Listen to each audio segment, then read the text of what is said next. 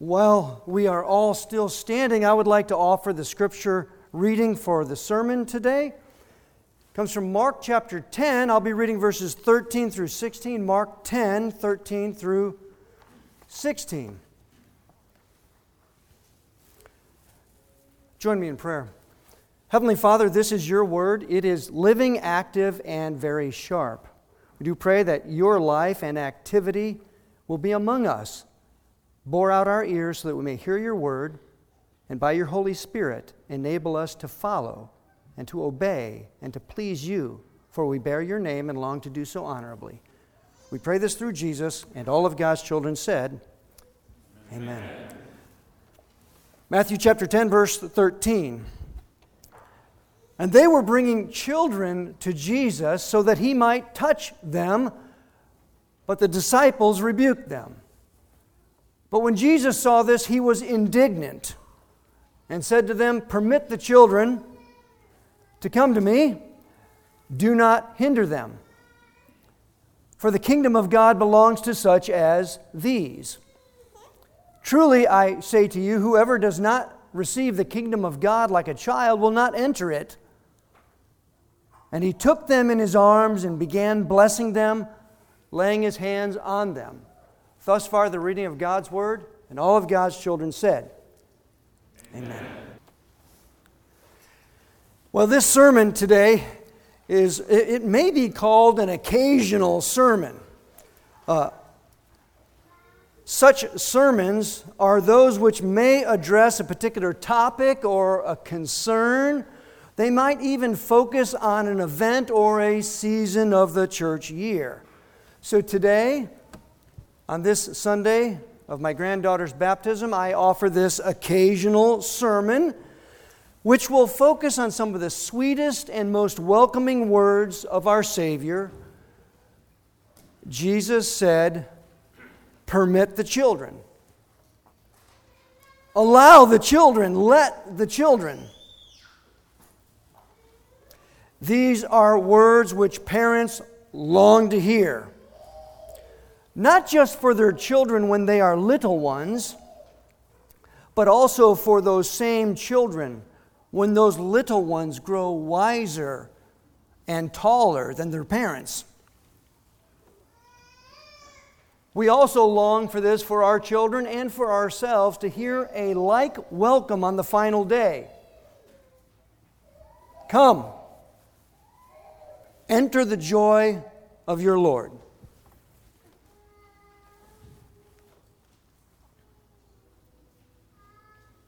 Permit the children. Take a look at the scene. Take a look at the passage. Some were bringing children to Jesus. Why?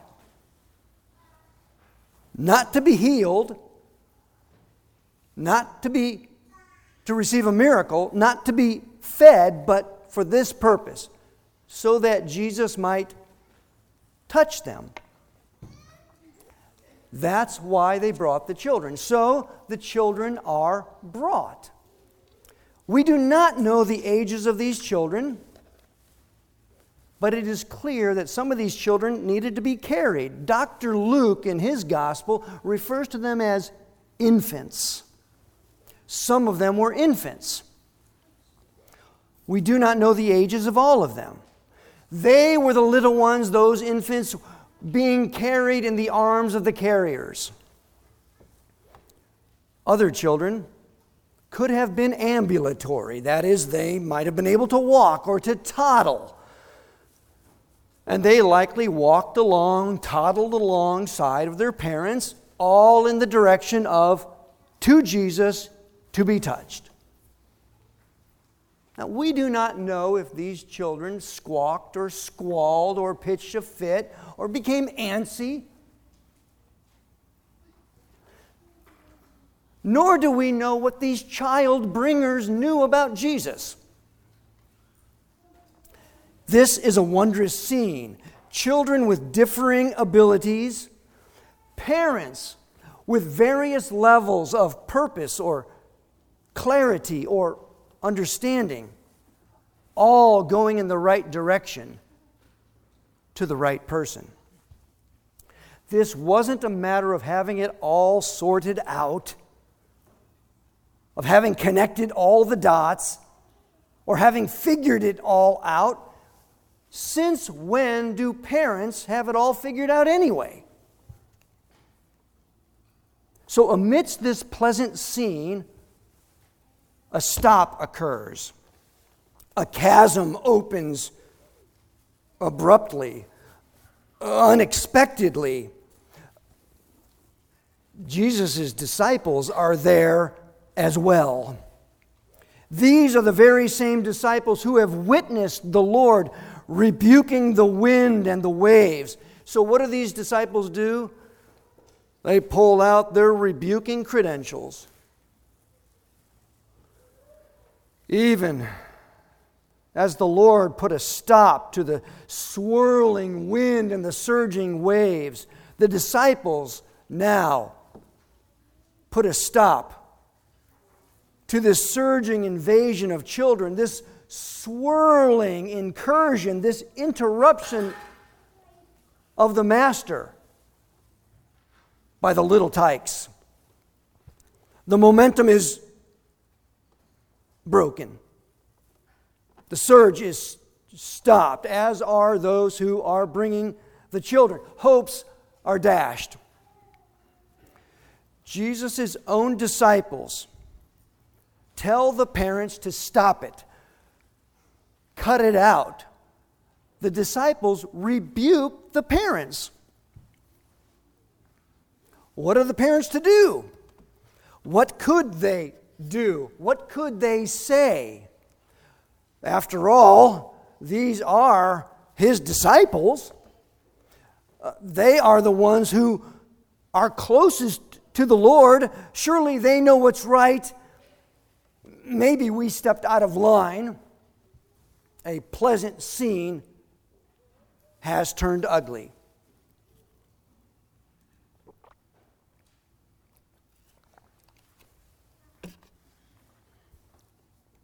Verse 14, our Lord sees this. Jesus sees what's going on. He sees and likely hears the rebuke. If not, he sees the stopping momentum. And he is not pleased. Verse 14 says, he was indignant. Indignant. Then, Jesus speaks words which correspond to the heartbeats of those who are bringing the children. Jesus says, permit the children. Allow the children. Jesus gives the desired welcome. Hope is restored. Jesus stops the stoppers. He rebukes the rebukers. He stops them, his disciples, from stopping others. Quit it. Permit the children. Please note, Jesus did not say permit the children to do whatever they want.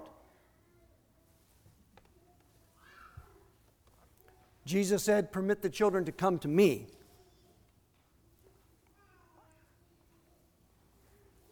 Our Lord then adds a sting. A stinging rebuke to the rebukers. Jesus says to his disciples, do not hinder them. Literally, it's stop hindering them. The very thing you're doing, stop it, quit it, cut it out. And he says this to his disciples, to those closest to him, to those who supposedly knew the most, who knew the Lord the best. The Lord's own disciples became a blockade, a barrier, a hindrance to Jesus. Jesus continues, for the kingdom of God belongs to such as these. Jesus did not point to his hindering disciples and say, the kingdom of God belongs to such like you, because you know so much, or because you know who is allowed to come to Jesus and who is allowed to be kept away from Jesus. No. Instead of pointing to the rebukers, Jesus pointed to those who were being carried. Instead of pointing to those who thought they could manage things on their own, he pointed to those who were unable to manage things on their own and needed assistance. The kingdom of God is made up of those who are in need of assistance. They need to be brought, carried, delivered to the deliverer.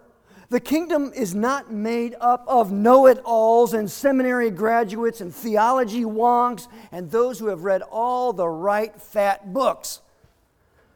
The kingdom is made up of those who are brought to the Word Himself in weakness, inability, and trust. Jesus presses this home, or perhaps He presses the wound. Verse 15, truly, I say to you, whoever does not receive the kingdom of God like a child will not enter it.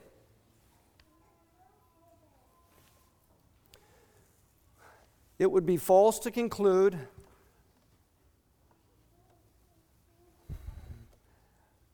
that the children need to become like me, or the children need to become like we in order to receive the kingdom. Jesus says rather that we are to be like them. Dependent, carried, in need of being acted upon. So then, now, contrary to the board meeting mentality of no children allowed and the hurricane winds of keep the kids out of the way, look at what Jesus does.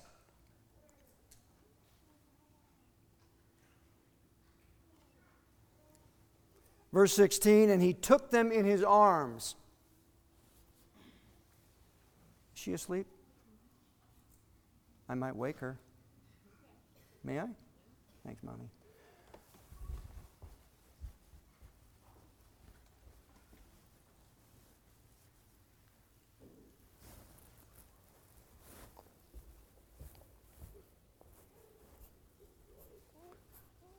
Didn't just take a child or the children in His arms, He embraced them. He hugged them.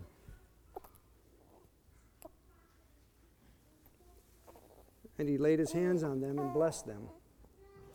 You want to go back to Mommy? Yes. Thank you.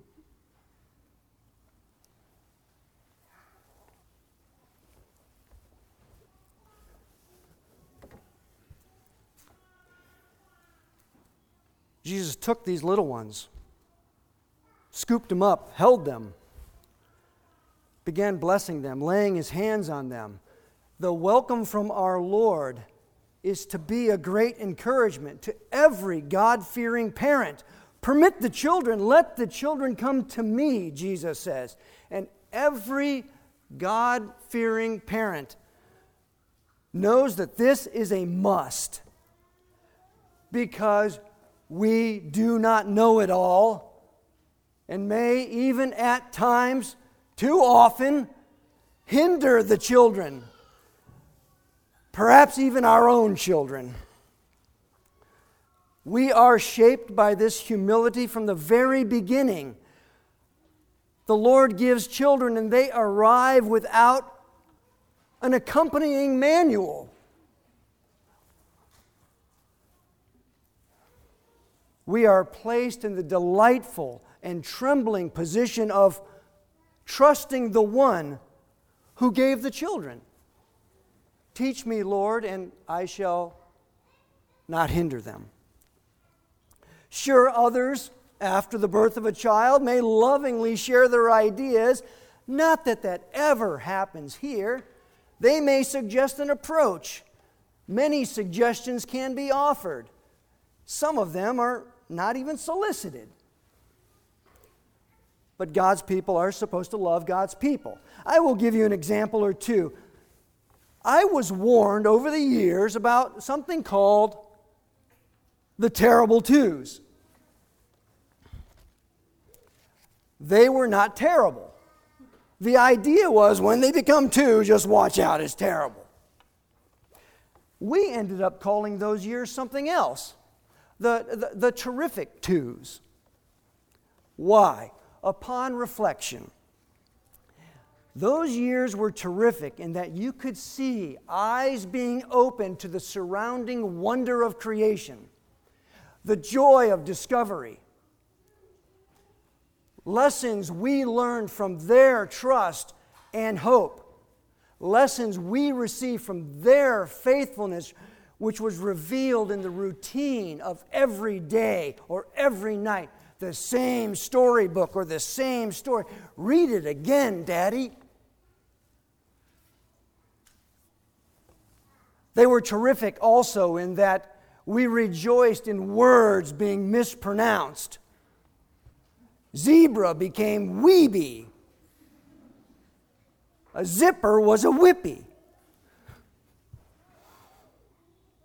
They didn't speak just right, and they didn't do things just right, and still they were accepted. Perhaps we see something of the acceptance of Christ in this.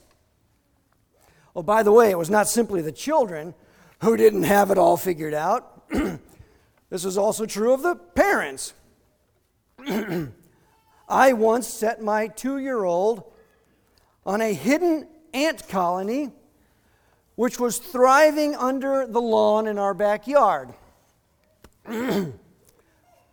That was a mistake. Trustingly, she wobbled and stood there. She watched the little crawlers swarm her feet and then start the ascent, climbing her legs. My wife sounded the alarm, and then I made another mistake. I rushed to her, grabbed her, and this flurry of motion alerted the little crawlers to become little biters. They bit. She screamed. I wiped. She wailed. I could not brush the little ants off in time. And the ants, though now dead, still speak. We learned. A few years later, one time in the midst of speaking to my son about diligence and hard work, we went to Proverbs 6, which told us to go to the ant. We both wanted to do this, and we both knew of a huge ant pile just down the street. We decided to go to the ant pile. I said, let's go. My son, perhaps recalling the ant issue with his sister, for it was spoken about, asked, Dad, how are we going to get close enough to the ants to do this, to obey the Bible and not get swarmed and bit? Good question. We decided to hop into my 1995 Chevy Silverado, and we backed the truck up to the huge ant pile, dropped the tailgate, put some outside blankets in the bed of the truck, and he and I together laid there, belly down, heads hanging over the tailgate, and we watched the ants. We went to the ant pile, and we talked about them, and we learned from them. In permitting our children to come to the Lord, we acknowledge that we don't have it all together. We direct, we point, we bring our children to the one who is able and who also tells us what to do. Go to the ant pile. And in so doing, we are saying and we are showing Sweetheart, beloved children, this is beyond me, but it is not beyond our Lord, His ways and His wisdom. I will conclude with this. In all of this, instead of a railing rebuke, hear that in all of this there's a greater grace. Grace greater than all of our sin. Bless you. The great grace is seen in that our Lord allows the starting and eventual wisdom of parents who bring their children to Jesus, because it is right and good to be pointed to the Lord instead of oneself. And if mommies and daddies can never say, "Dear one, I have sinned, I have failed, I will continue to sin, but I will point you to the one who is always faithful. I bring you to Him." A mommy or a daddy who never confesses sin likely cannot bring their children to Jesus. Or they'll say, "You go and I'll watch." I don't ever want to hear a child say, "Well, Daddy, don't you need to be in the presence of Jesus too?" This is a great grace. And finally, the children are most welcome. Jesus receives the children even when disciples or parents misstep and are mistaken. Our Lord rules and overrules. And this is good news. So permit the children. In the name of the Father, and of the Son, and the Holy Spirit. Amen.